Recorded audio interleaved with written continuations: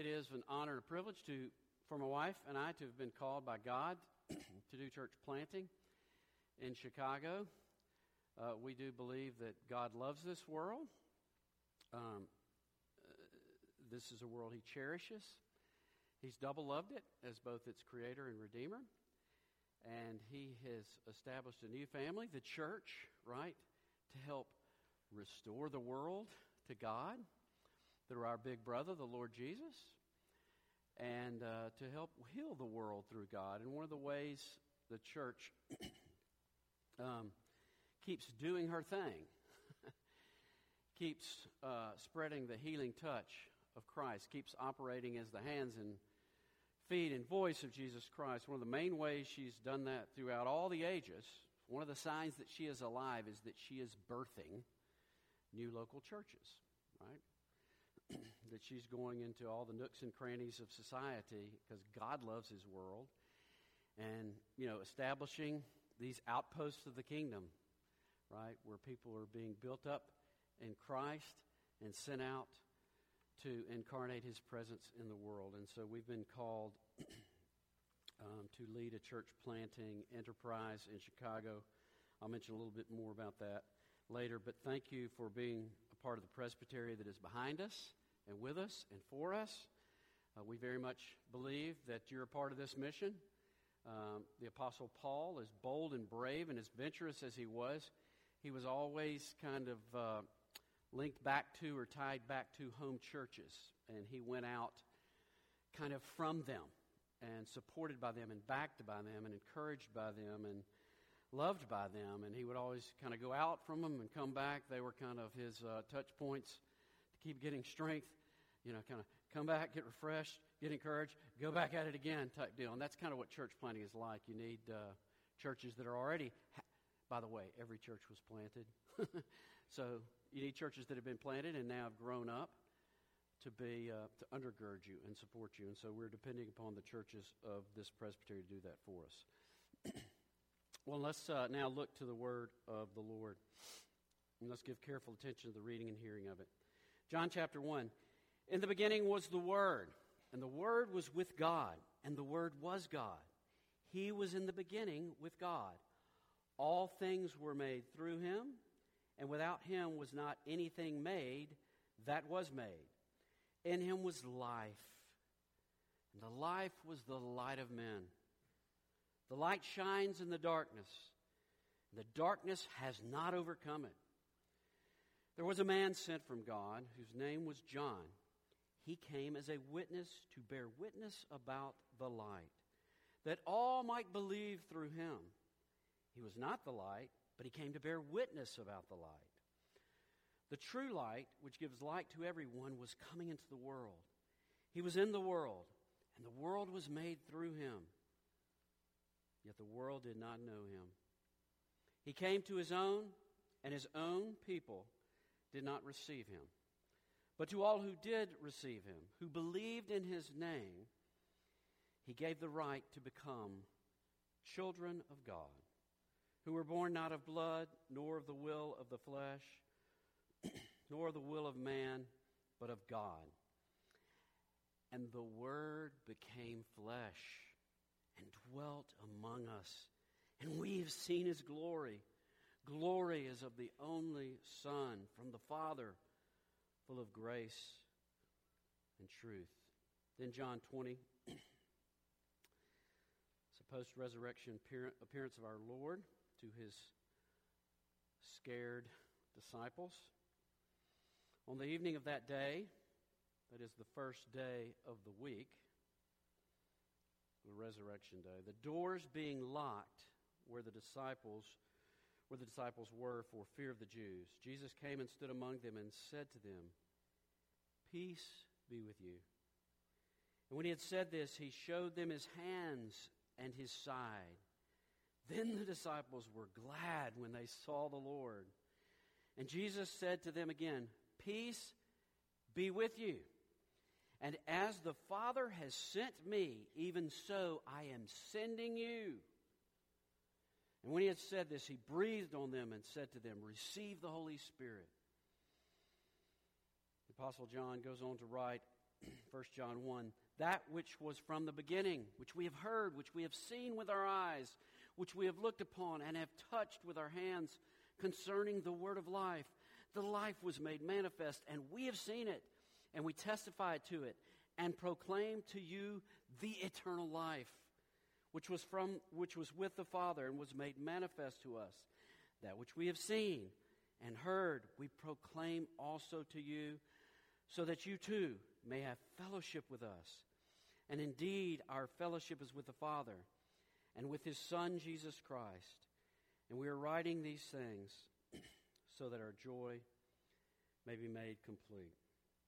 The grass withers and the flower fades, but the word of our Lord will stand forever. Hallelujah. Well, I don't know how many years ago it was, probably 4 or 5 now. There was a young man in his, late 20s who contacted me, said he needed to get together.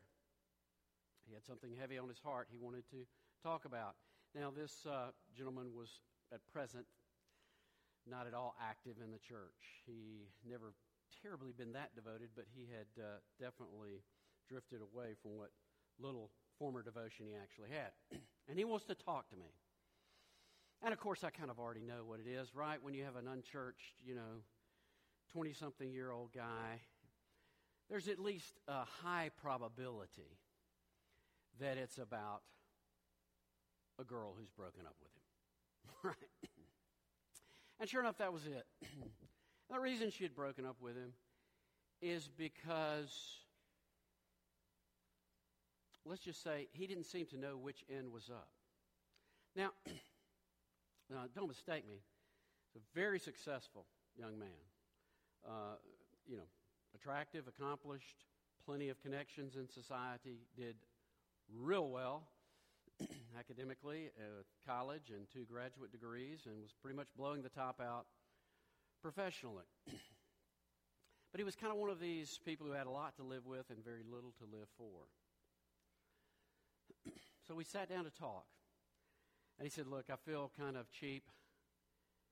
I'm coming to you to talk to you about life, but a lot of the reason I'm doing this is because I really want to win her back. I'm like, well, hey, I don't care what your motive is for getting you here. We're here. Let's talk about it. And so I began to do what I typically do with most people. I ask them, what's your story? And really what I'm trying to get at is, what's the story you're inhabiting in life?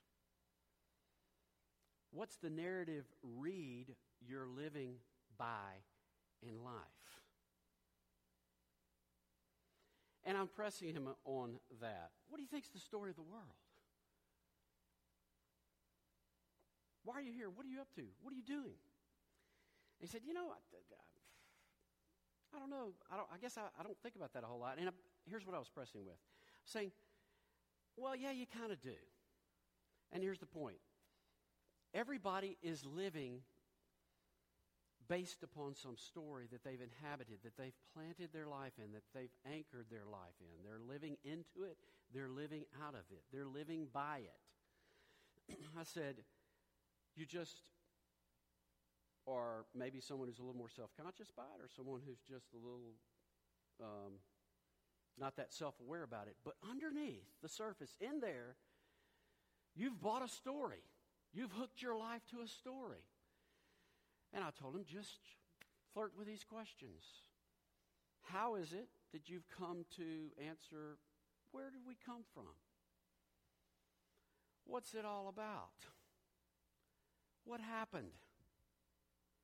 Are there any answers? How am I to live?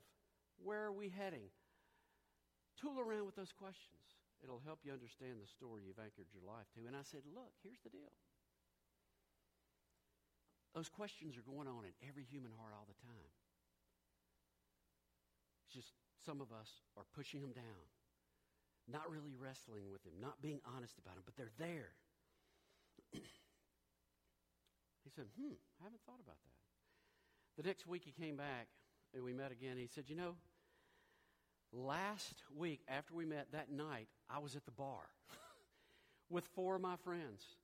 And I decided to try out what you were pressing me with. And so it was late night, and it was just the bartender and us 4 or 5 people. And I started thinking, said to him, hey, do you ever think about where'd we come from? What's it all about? What's wrong? Are there any answers? How are we? He goes, every one of them said, yeah, I guess we are always thinking in those terms. You see, the reality is we're living in a story. We're participants in a story right now. As we sit here today, you are characters in a story that is unfolding in human history. Now, my question to you is this. What is the story?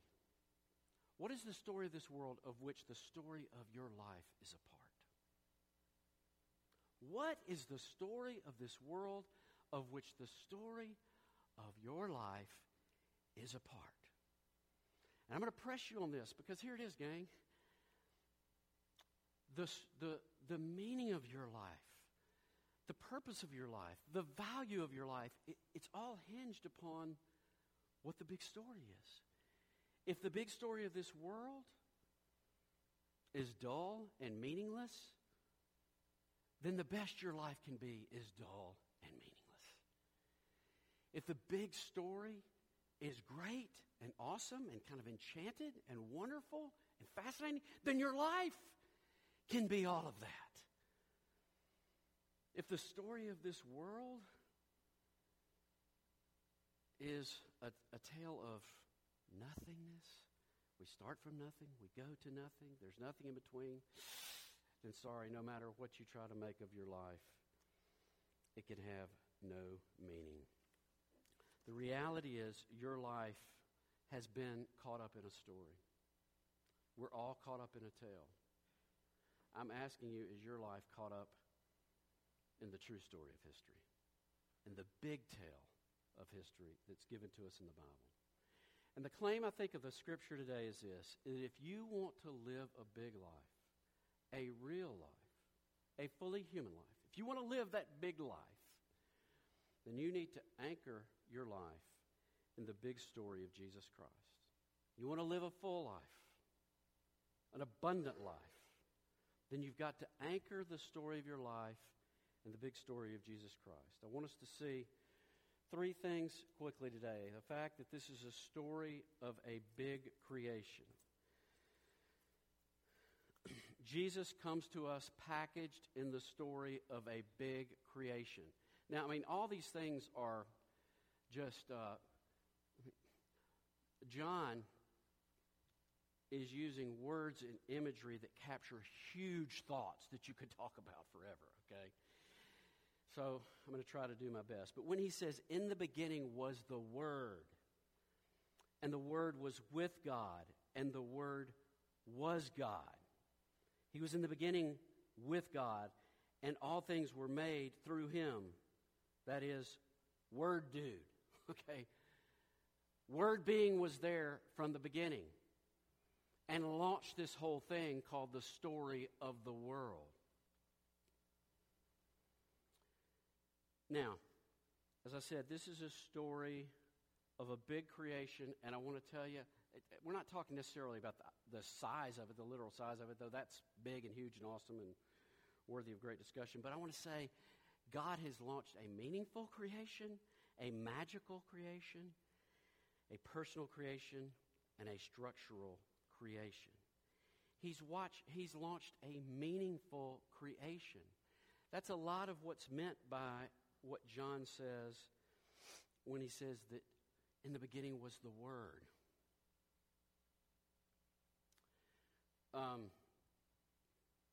What's he talking about?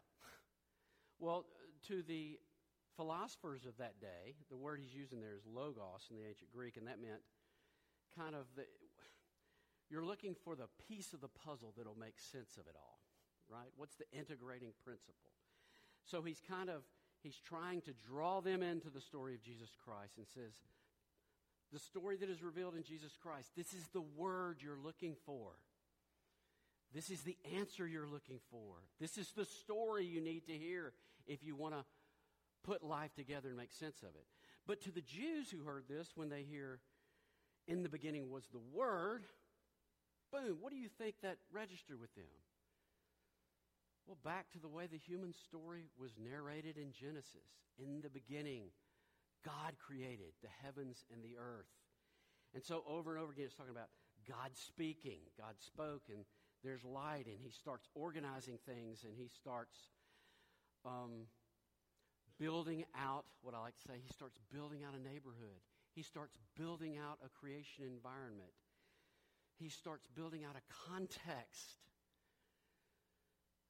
for the story of human history to unfold in. He's building out a context for life.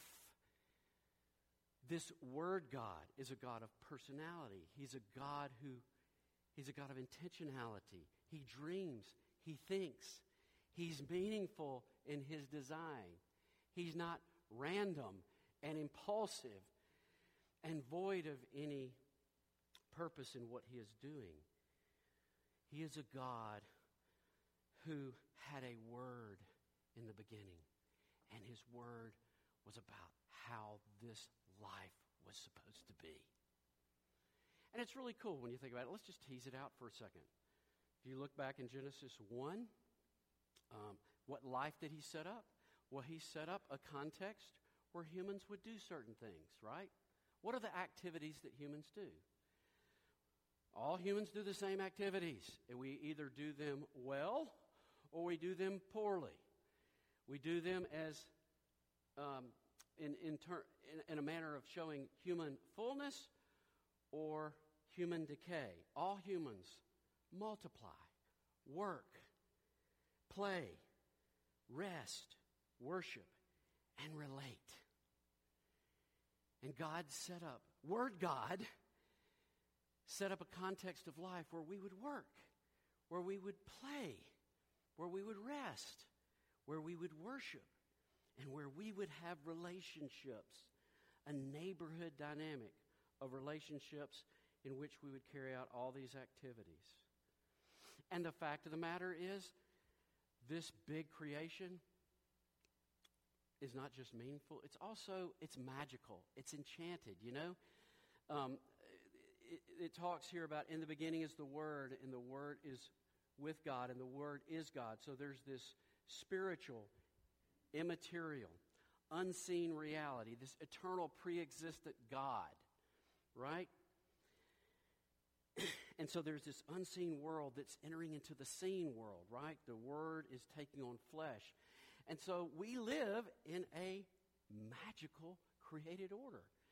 We live in the seen world. It's lived against the backdrop of an unseen world. There is material reality that gets its meaning from an immaterial world, from spiritual truths that are downloaded in its DNA because of its creator. Just a simple little way to illustrate this. Have you ever thought about this? You take food. And food is pretty straightforward, right? You open your mouth and you eat it. We could keep it just as a raw physical activity. But it's not a raw physical activity. Right? It's a deeply spiritual activity. There's immaterial realities going on surrounding food and work and everything else. You can take food, which is a pretty simple exercise of eating, and you can overeat because of all kinds of spiritual stuff going on inside you. And you can deny yourself food because of all kinds of spiritual confusion inside you. Everything is always more than it appears. You take sex, and really it's just a simple physical exercise. It's not even very complex, but it's loaded with massive theological, cosmological, huge meaning. It's about difference, diversity, and unity. It's about many and one. It's about loving otherness. It's about covenantal devotion. It's about knowing and being known. It's not just a raw physical appetite you exercise. If that were the case, then why are so many people in counseling over this experience in life? Because there's a big reality behind everything in the physical world. Work. We don't know whether to overwork or be lazy. We don't know the purpose of work, right? We don't know whether we should take our work and exercise it in such a way that we use others and hurt others. Because you don't just work. Big spiritual realities are coming into play in work. Because this is a magical Word God, life God. He made the world to mean something. He made it big. And He made it personal. In the beginning was not loneliness or division or isolation. In the beginning was community. I remember I was teaching my daughter a Bible story. You know, hey, I'm a preacher, and I'm trying to really get my kids beefed up theologically, right? And I'm reading them a Bible story book, which, by the way, when we're talking in terms of story, my ADD is hitting. I'm sorry, I want to go on a rabbit trail, but I'll just say, story is not just what you do with little children. Story is the way to understand life. So it's not like you graduate out of it. So if you're not telling, so if you can't tell the stories of this to kids, then you don't get the story of life. So I'm telling my daughter the story of in the beginning. And I'm just thinking, boy, this will wow her. I mean, I've kind of got pretty good experiences, so I start talking about the eternal preexistence of God and forever and ever, ever, always. He never came into being, He always was. He never needed anything. He was self-sufficient. I tried to say that in all kinds of interesting, neat ways. And so I just think this is expanding her mind, and I'm seeing her going, getting kind of like horrified. And I'm thinking, okay, I keep trying to pour on more, and it's getting worse. And so finally I said, what's wrong, Lucy? And she says, how sad. How sad. Forever and ever and ever all by himself. And see, as a child who's hearing the story, she's got enough intuitive sense, made in the image of God's kids, get the fundamentals of the universe. Surely this world is about relationship. And you're right. And the doctrine of the Trinity, though we cannot explain it that terribly well, it is incredibly beautiful in what it communicates. From the beginning, from all eternity, ever and ever and ever existed a community of love and other-centeredness and devotion and different personality and uniqueness and sharing. And that's our world. And we're made for a relationship with this God and one another and ourselves.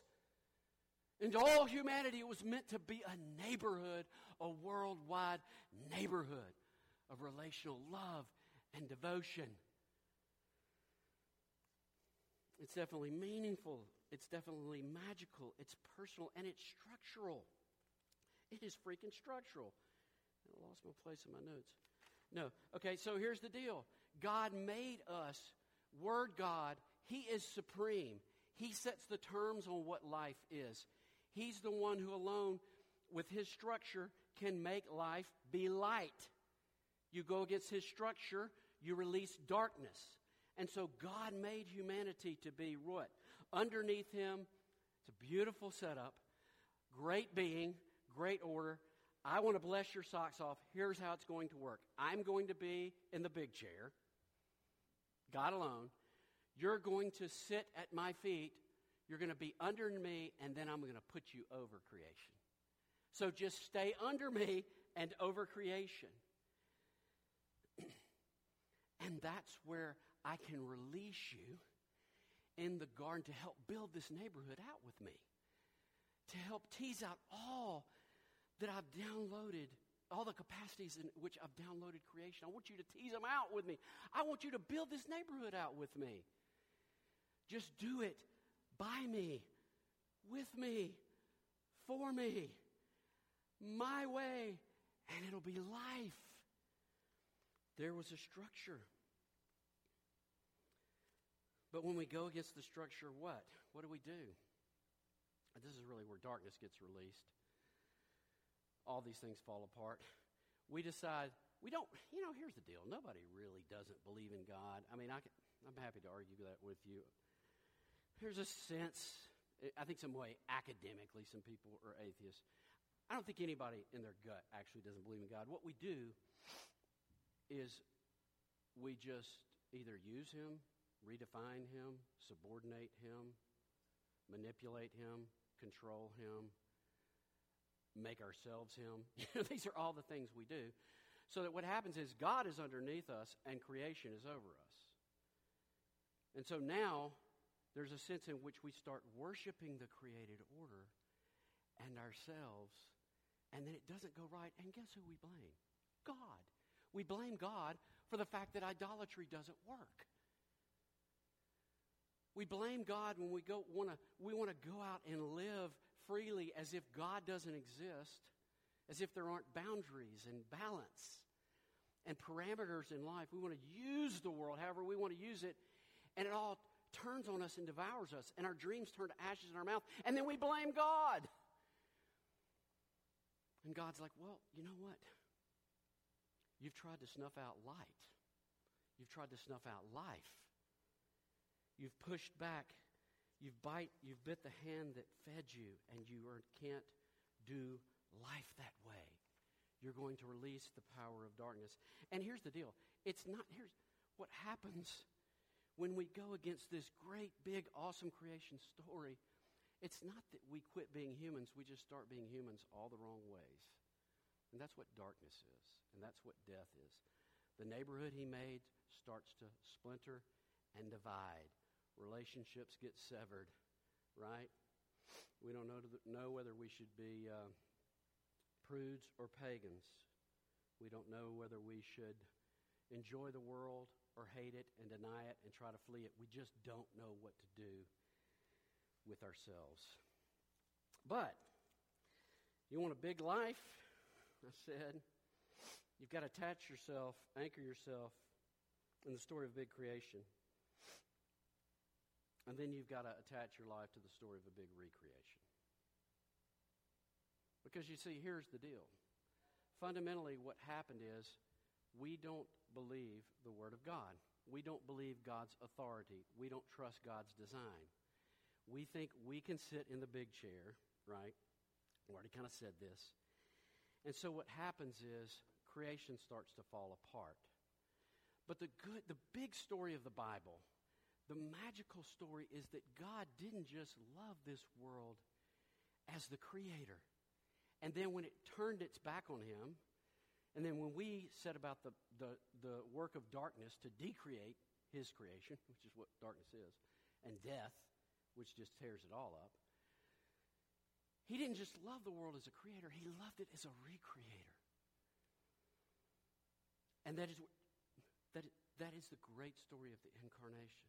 It is the greatest story ever told. By the way, do you know that they actually have in screenwriting schooling, when they teach screenwriting, they say there is like a universal good story. It's like universally understood to be the great story of the world. Here it is. It starts out with everything is blissful and glorious and beautiful and good and right. And then there's an inciting incident, some type of rebellion that creates a fracture, right? And that things start to fall apart. And then as the story goes, there's kind of a hero who enters in through, the hero's great, and then this hero enters in and kind of goes the route of weakness and suffering, puts the well-being of everyone on his or her back, suffers and often dies in order to turn the narrative around, in order to heal things. That's considered the great universal story. Now let me ask you this. Where did we get that from? Have humans, because it's across every ethnicity, it's across every group in human history. There is that story that percolates in the human heart. Tolkien said it's called a eucatastrophe. And every time in any version of that story, when that storyline is played out, every time the human heart hears it, a deep bay spring of joy is plucked in the soul. How does every human intuitively know that's the greatest story ever told? Because there is a story at the highest level, at the greatest meta-narrative level, at the biggest, highest overarching story level. That is the story of this world. That is the story of our God. That is the story of our Creator, who, when it turned its back on Him, He didn't ditch it. He would not let darkness win. He said, I will not let darkness overcome light. Light will win out. Life will win out. Death will be overturned. And so God became flesh. The eternal pre-existent God came down and squirmed in amniotic fluid because He didn't want darkness to win. He didn't want death to win. He didn't want the neighborhood to be completely torn apart. He wanted to put His neighborhood back together. And that's exactly what's going on in John chapter 20, verses 19 through 22. Jesus has lived His perfect life. He showed what it means to be truly human. And He has tragically died on the surface at the hands of the religious and state authorities, but He has died as an eternal sacrifice and substitute for our sin and for all that we've done to break up God's neighborhood. And then He rises from the dead, guaranteeing that He's going to overturn everything that's wrong with this world. And so Jesus comes in. He comes into our lives when we're racked with fears. Fears of the Jews. Fears of, and you could just fill that in with anything else. You know, fears about, are we going to make it? Fears about our health. Fears about our children. Fears about how the world is going. We live in a world racked by fear, and Jesus says, peace. This is fascinating. He's talking to a group of people who are starting a new revolution of love in the world. They're supposed to start it. They have no physical power, no financial power, no economic power, no social power, and He's going to release them to go be His healing agents in the world. And He says, it's all right. I rose from the dead. I've already won the game. You got to understand, He's saying eternity has come into the now. The final fixed future is invading the now. Okay? It's going to be partial yet substantial, but final and full in the end. The future's invaded now. We've already overturned death and darkness. Let's unroll this campaign with me. And so, Jesus says, just as the Father sent me to love this world and be His healing agent in the world, I am sending you, the church, to go be my healing agents. Go show humanity underneath, by, with, and for Jesus Christ what it means to work, what it means to play, what it means to rest, what it means to relate, what it means to worship. How is Jesus healing you in all those aspects of humanity? How is Jesus making you more fully human in those ways? Go exemplify that before the world.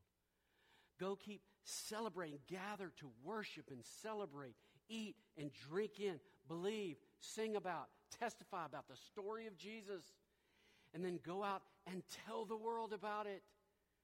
We've got the message of life that overcomes death. And our God has already won.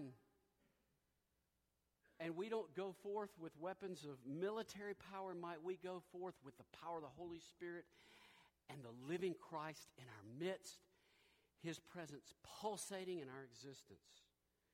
His story staring down all the other stories and says, you can't give them life. I've got the life. I'm the Word. Look, this is why we're church planting. The church has one of the main ways she shares the light. She gives the bread and wine to the world. One of the main ways she offers Jesus is she goes and plants churches. One of the greatest signs that the Church of Jesus Christ is alive in the world is that established churches are continuing to be revitalized, renewed, refreshed in Jesus, and continuing to challenge themselves. Are we on task with this mission with Jesus? Are we living out this big story? Are we celebrating it? Are we sharing it? You should be asking yourself that. Are you? And are we putting out there more church outposts, more local expressions of the body of Christ, where people can be won to Christ, hear the story, get caught up in the story, start sharing and living and telling the story? In the United States, I'll just give you these statistics. In 1900, there were 28 churches for every 10,000 Americans. 2011, so 28 churches for every 10,000 Americans in 1900. In 2011, there were 11 churches for every 10,000. So we have a precipitous decline of the number of churches per citizen. It's fascinating that a couple of years ago, 4,000 churches were planted and 3,800 died. So net growth of 200, but that's nowhere keeping up with the population expansion. So you see the point. The church is not going to be the light of Christ in the world.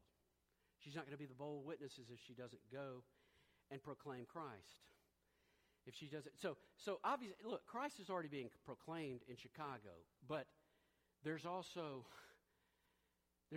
plenty of room for more. Best I can tell, less than 10% of Chicagoans. Here it is, one of the most famous cities in the world. It is a true city of culture makers. That means these are people who are telling stories. These are people who are leading in the neighborhood. And less than 10% go to church. So there's tons who need to be reached for Christ and built up. And I want to tell you, God loves Chicago. When he chastised Jonah, what did he say? There are 200,000 people who don't know their right hand from the left in Nineveh. Don't you think I love it? Well, there are 10.3 million in Chicagoland. That's in the city proper, there are about 3 million. God is passionate about his story being celebrated, lived, told, acted out in Chicago. And the EPC, look, we're just a little old thing the Lord is doing. We're just one branch of the church. But surely we've got some weight to pull in that city. Surely we do. I think to be in this presbytery, it's not just Chicago. We got a bunch of big cities. We haven't shaken, to use the southern vernacular, we haven't shaken a stick at a lot of these cities. We got a lot of work to do. We got to get after church planting.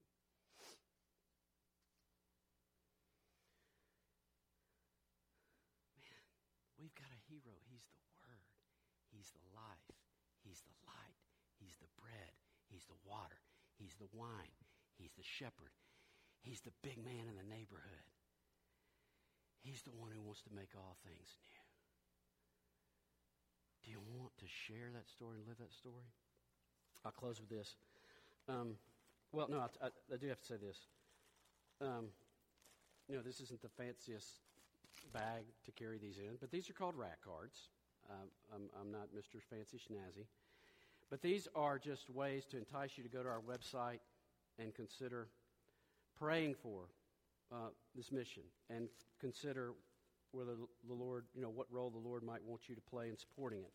I also have on this very fancy setup here, sign up where you put your email and your name and your email address so I can put you on our newsletter mailing list. All right, close with this.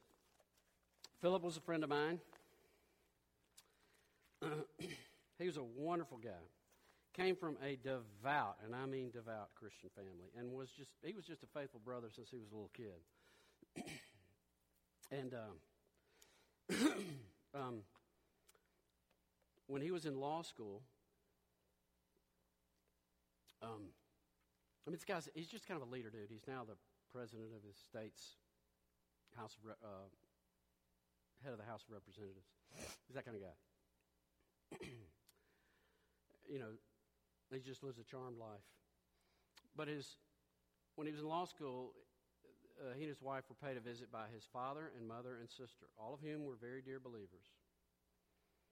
And they had a great visit, and then his parents left town, and as they were making their way kind of the on-ramp onto the highway, a drunk driver came out of nowhere, hit them right on their gas tank, exploded the car, killed all three. Major news. It's a very prominent family in my home state. Well, I had not seen Philip since that happened, and one day we were having lunch. This is, 7, 10 years later. I can't remember how much later it was. Probably about 7 years. And, I'm just one of these guys who will ask the question. So I'm like, Philip, I trusted our relationship enough to ask this. I said, I got to ask you, what happened to the guy who killed your family? Huge smile. Radiant smile on his face. He goes, can't believe you asked that. You're not going to believe it. Since the very beginning, I have written letters and urged him to meet with me. And he wouldn't do it because he was so racked with shame. He finally agreed. I'm going to the state penitentiary tomorrow to share the story of the gospel of Jesus Christ. You see, his mother and father and sister getting killed, it was still a part of a big, awesome story that needed to be told. And people needed to believe and come find life in him.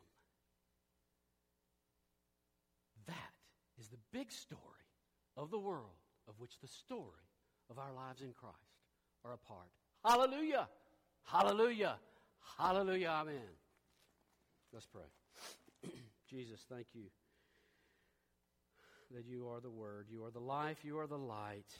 You're so beautiful. We're sorry for the role we play in darkness. We're sorry for our stubbornness. We're sorry for refusing, oh God, to believe that you're good and this neighborhood would run best by you, with you, and for you. Thank you that you did not turn away from us in our rebellion. You have a stubborn love. Joy to the world. The Lord is come. Let earth receive her King. He comes to make his blessings flow far as the curse is found. You're turning back the curse. The light is winning. Help us, O Lord, to give our lives to this incredible, adventurous story. It's the greatest story ever told. Thank God it's true. Thank God for its wonderful hero, who alone is life eternal. And we pray in his name. Amen.